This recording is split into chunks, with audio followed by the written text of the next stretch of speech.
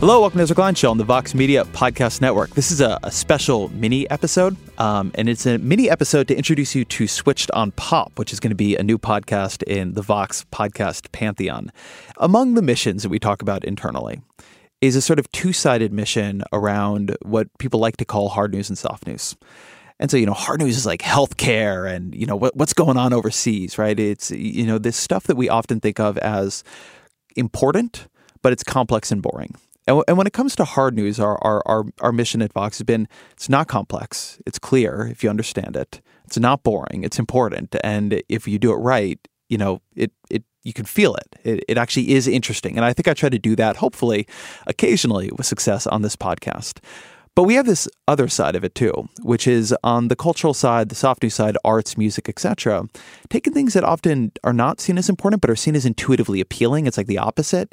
People believe that they're interesting, but they don't believe they deserve a lot of serious inquiry. And say, no, they are important, that they're reflecting important parts of our culture. They're reflecting important parts of ourselves, or reflecting important parts of what is happening in art and creativity and genius, and speaking to something that actually needs to be given the same level of rigor as all those other topics like healthcare and UBI and whatever else. And Switched on Pop does that. So I'm here with the hosts of Switched on Pop. Maybe you could tell the audience who y'all are. I'm musicologist Nate Sloan. And I'm songwriter Charlie Harding. Hey, Ezra. How you doing? We're having fun. Are we? Are we already? Even before? Oh, yeah. I mean, we get to talk about pop music to such a degree and introduce, concepts that you never had any idea about.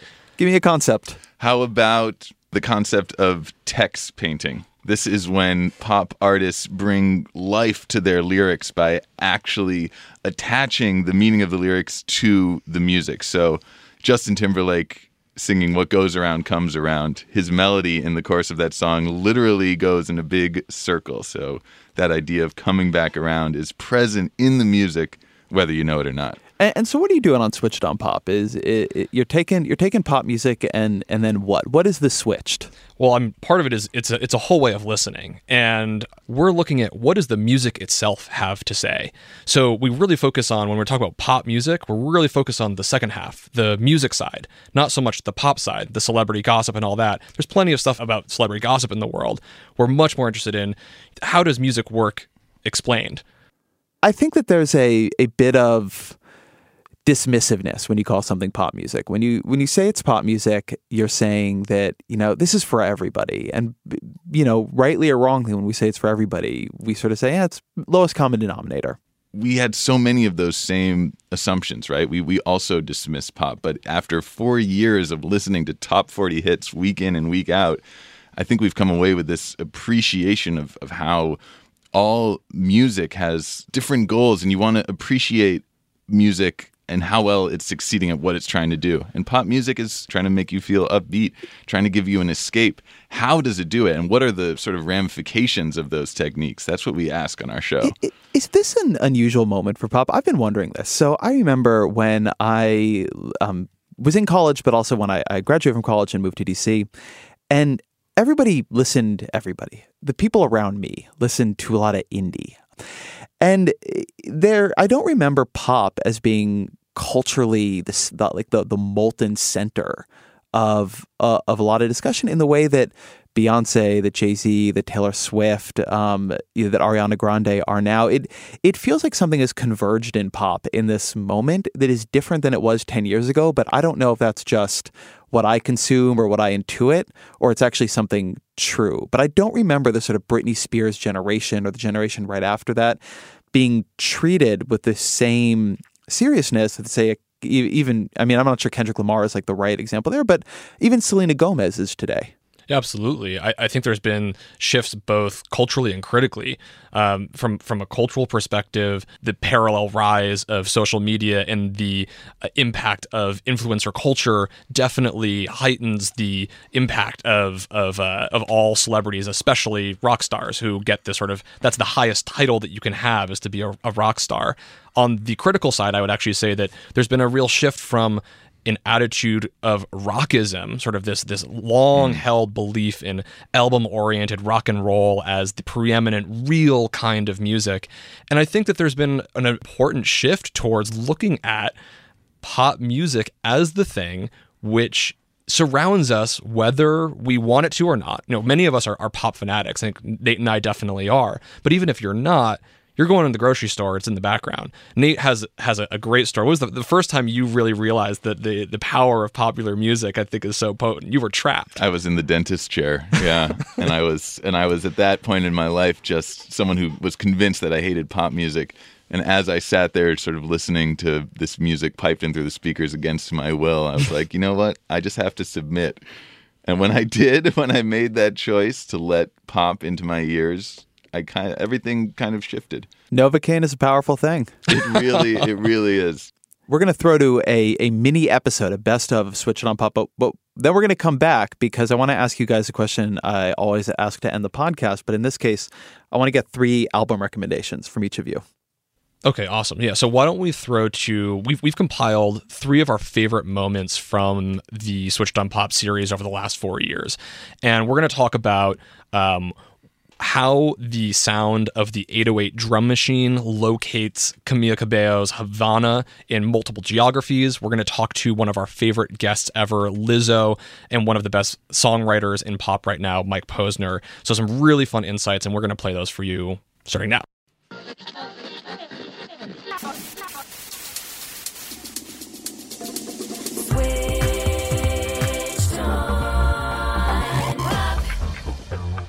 I have had Camila Cabello's Havana stuck in my head. I mean, I'm just going to go right to the chorus here.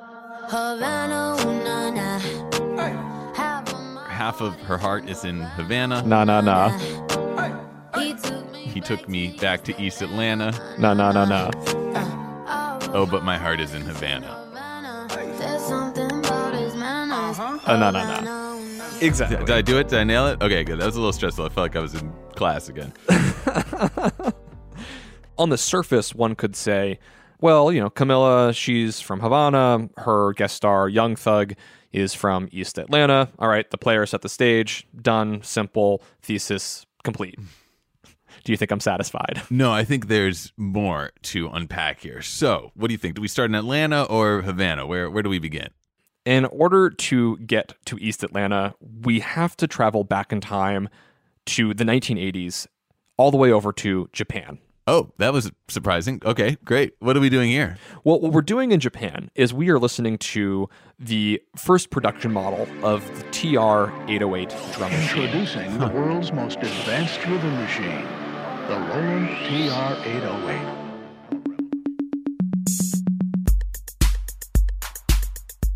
It sounds, in a word, very 80s, right? Very like dawn of the drum machine. A little tinny, not very sophisticated in a way, but wonderful. Like totally, I love these sounds, but they sound a little like Fisher-Price.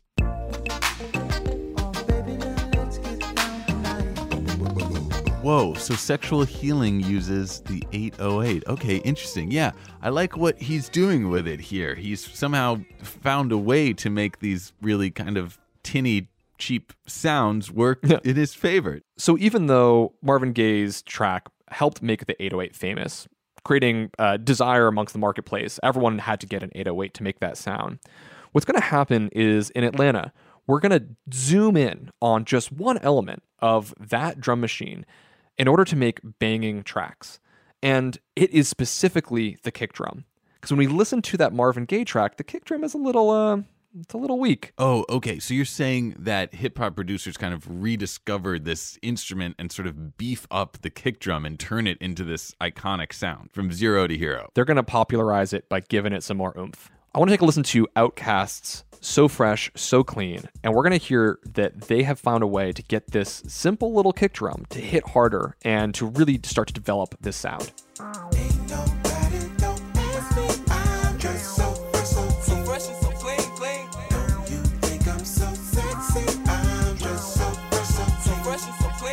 Oh yeah, there it is. Okay, now that's like the 808 kick I know and love. Exactly. But we're missing one really important element because there's something that happens in the Havana track, which is that East Atlanta sound, which we're not getting yet on Outkast.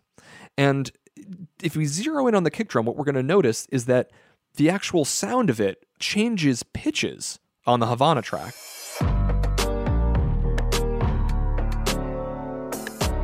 To get a sense of what I'm talking about, we need to listen to the bass-heavy crunk production of Lil Jon and his incredibly effective track, Get Low.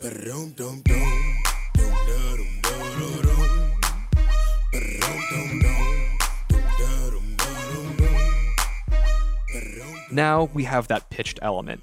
And soon this sound takes over. It becomes totally ubiquitous, such that the name of the instrument is actually now just synonymous with the sound of that particular bass kick. But I want to just give you a sense of what it would sound like. What if she didn't have that sort of pitched banging sound, but actually just like the original Sexual Healing sort of sound?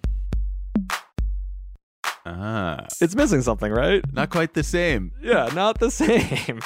So all of a sudden, okay, so let's see what it sounds like if we start to pitch that bass around. Yeah. Okay, we're nearly there, right? Getting a little closer. Yeah, this porridge is like a little too cold, but we'll get there, yeah. Now let's just Lil Jon it. Let's crank it up. Let's crunk it up. I'm really sorry. That's really terrible. Just talk. If you take that same sound, you compress it, you distort it, you mess with it a little bit, you're going to get a modern 808. And check out Camilla's song with that modern 808 sound.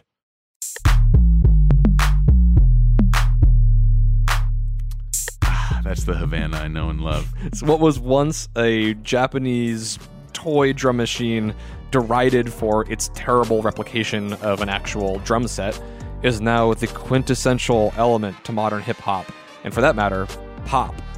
That is the 808. So when we hear that on Havana, we are actually hearing this entire reference of musical history going back to the early 80s and really the history of modern hip-hop, which that sound was developed right there in East Atlanta.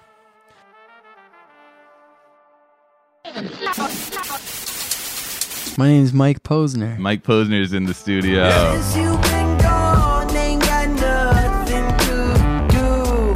I sleep until noon, I wake up and feel bad. This whole song kind of, it's not overly lyrical or pedantic or, not like cool words or imagery. It's like, this is just what it is. Yeah. Yeah, one of the things with the song about you that stood out for me is the first time I listened through, I went back and I was like, wait, hold on, I gotta go find the hook. I was like, wait, okay, I'm like looking for that like big build. Where's that hook happening?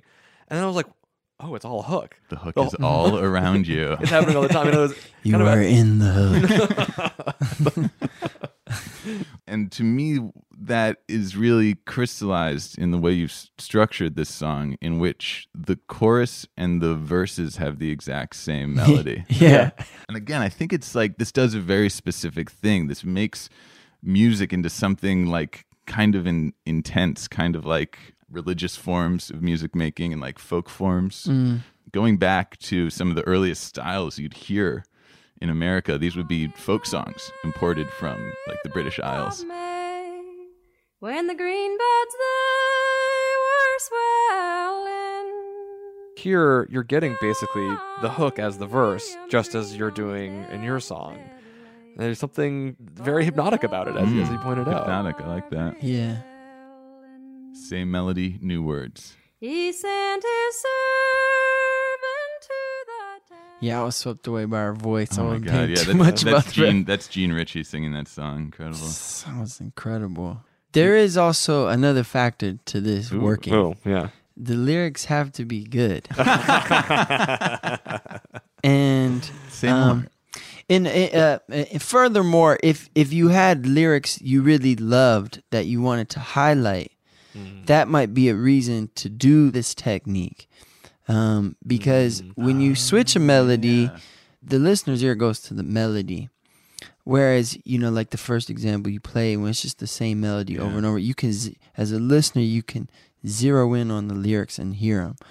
You can't get away with using the same melody and having an uninspired second verse, because you're actually going to have bored somebody as Correct. opposed to, hey, tune in. Correct. As we move into pop, there's another really cool example of this from sort of pop of yore in Bruce Springsteen's Born to Run. Yeah. That man's town. With a verse, and then goes to a chorus, and then goes to a verse. And while the lyrics change, the music stays the same. And it's so effective, right? Yeah. Burn it up now.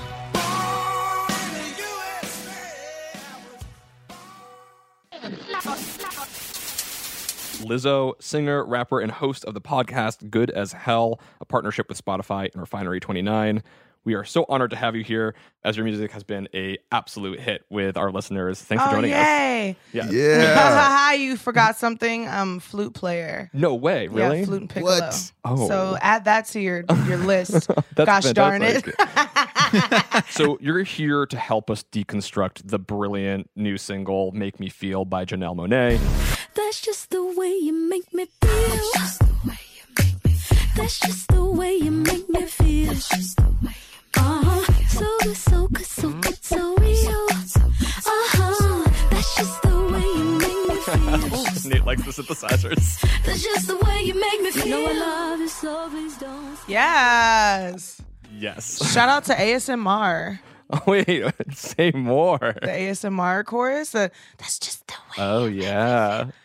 A whisper chorus. I'm always a fan. Oh, interesting. Yeah. She really came through. I didn't make that connection, though. Reinforced by the really sort of lo-fi beatboxing in the opening. Just like, Oh, yeah. that kind of thing, right? Oh, it's so mouthy. Yeah. Right? That. Yeah. You hear that? Yeah. That, like, tension. Tension. Isn't it so rewarding? What is that tension doing for us? Like, how do you hear that tension? How does it support the song? It's so funny because like tension in a song normally happens in like the pre, Yes. and the first verse is supposed to just feel right. It's Yep. supposed to be at what, like the root is supposed to be like at Yeah. the one. One note And melody, you're like, simple. You're like, here Yeah. we go. Let me Yeah. just da da da da. You know what I Yep. mean? And then she's like starting like, and you're like, what's about to happen? Like that's what it does for me. That melody, na na na na na na na na na na, reminds me of a movie. Like you take the track out of it, and if you just hear that melody, like on some violins, it sounds like, you know, like Oh, it's cinematic. yeah, super like it's a Yeah. moment in a movie where like the little kid is running and he's running towards something. Like it Yes. feels like, I don't know, like So Something in the tension at the distance. start, and Yeah. I think it's worth saying, even for maybe for some of our listeners who may not be as familiar with music, it might be helpful to even just to play an example of if you were to open up on a plain major chord, and then you have a seventh chord, and that seventh chord, it's unstable, yeah. and it's the root Mm. as opposed to that nice beautiful thing. Unresolved chords were always like my kryptonite. I remember because when they would play unresolved chords, I'd be like, just resolve it. Just resolve Well, it. and she does, because that chord wants to go somewhere. It wants to go in the progression of a blues. A typical 12-bar blues chord progression uses a lot of those seventh notes to have us constantly move through a progression and always have a little bit of instability to create movement. Right, so a blues is going to start right on that home chord, that one, and add the seventh, and it's going to move through the 4, the 5, back to the 4, and back home to the 1-7. That's sort of the blues progression. Lots of sevenths, lots of tension. And if there's one thing that is happening in the song, there is tension and there is movement. And she fulfills that sort of blues expectation by moving to what would be the next blues chord. She goes from the 1 chord All of the feelings that I got for you. to the 4 chord, Can you explain what I can try? right? Oh, it's like doom, doom, doom, doom, doom, doom, doom. Exactly. That is so the blues. That's so isn't that tight. amazing? And you're not hearing Yeah. it. Really broke it Well, down. thank you. I appreciate that. Now we're back. All right, Charlie, 3 albums, could also be songs, I actually don't care that much, that have influenced you that you think everyone should hear. Oof. Charlie's on the spot. Nate, do you have something on I'm ready to go. right. They're all Let's- from all from the Yeah. past All year. right, I'm gonna pass to Nate, And they're 3 incredible women artists. It's going to be Rosalia El Mal Carrer. This is a Spanish artist updating flamenco for the 21st century. We've got Cardi B, Invasion of Privacy. No one spits more fiery flow than Cardi B, and she's an inspiration to us all, I think. And finally, Janelle Monáe, Dirty Computer. If you want an album that tackles all the most pressing themes of our modern world, that's the one for you. I'm gonna add an album which is gonna connect to a book, which is Celine I always Dion. do books, man. I don't want to hear books. I got plenty of books. This one's gonna surprise you. I promise you, Ezra. I want to add Celine Dion's 1999 album, Let's Talk About Love, right? I didn't see that coming, I'm going to be honest. Do you know this album, Ezra? I do know this album. This album got played in my mom's car all the time when I was growing up. I'm not You surprised. can hear the flute from My Heart Will Go On. I as soon as can. you- I think if you had polled me about just a few years back and said, how do you feel about it? I certainly would have said it's overly sentimental and it's a garbage heap. That's what I would have said.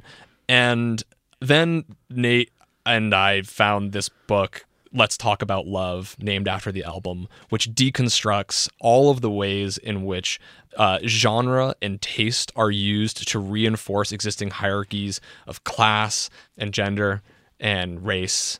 And what you come away with reading this book is that Celine Dion's album is actually this unbelievable work which reveals what the people want, and it makes you listen to music entirely differently. So Have you done the Switched on Pop reassessment of Celine Dion? No, but I think we're overdue. I think that's got to go on the roster. We're waiting. As soon as CD drops her latest album, we'll be there. All right, the show is Switched on Pop. You can subscribe wherever you subscribe to your podcast, but it's great. I've been a listener for years. You will love it. Go check it out.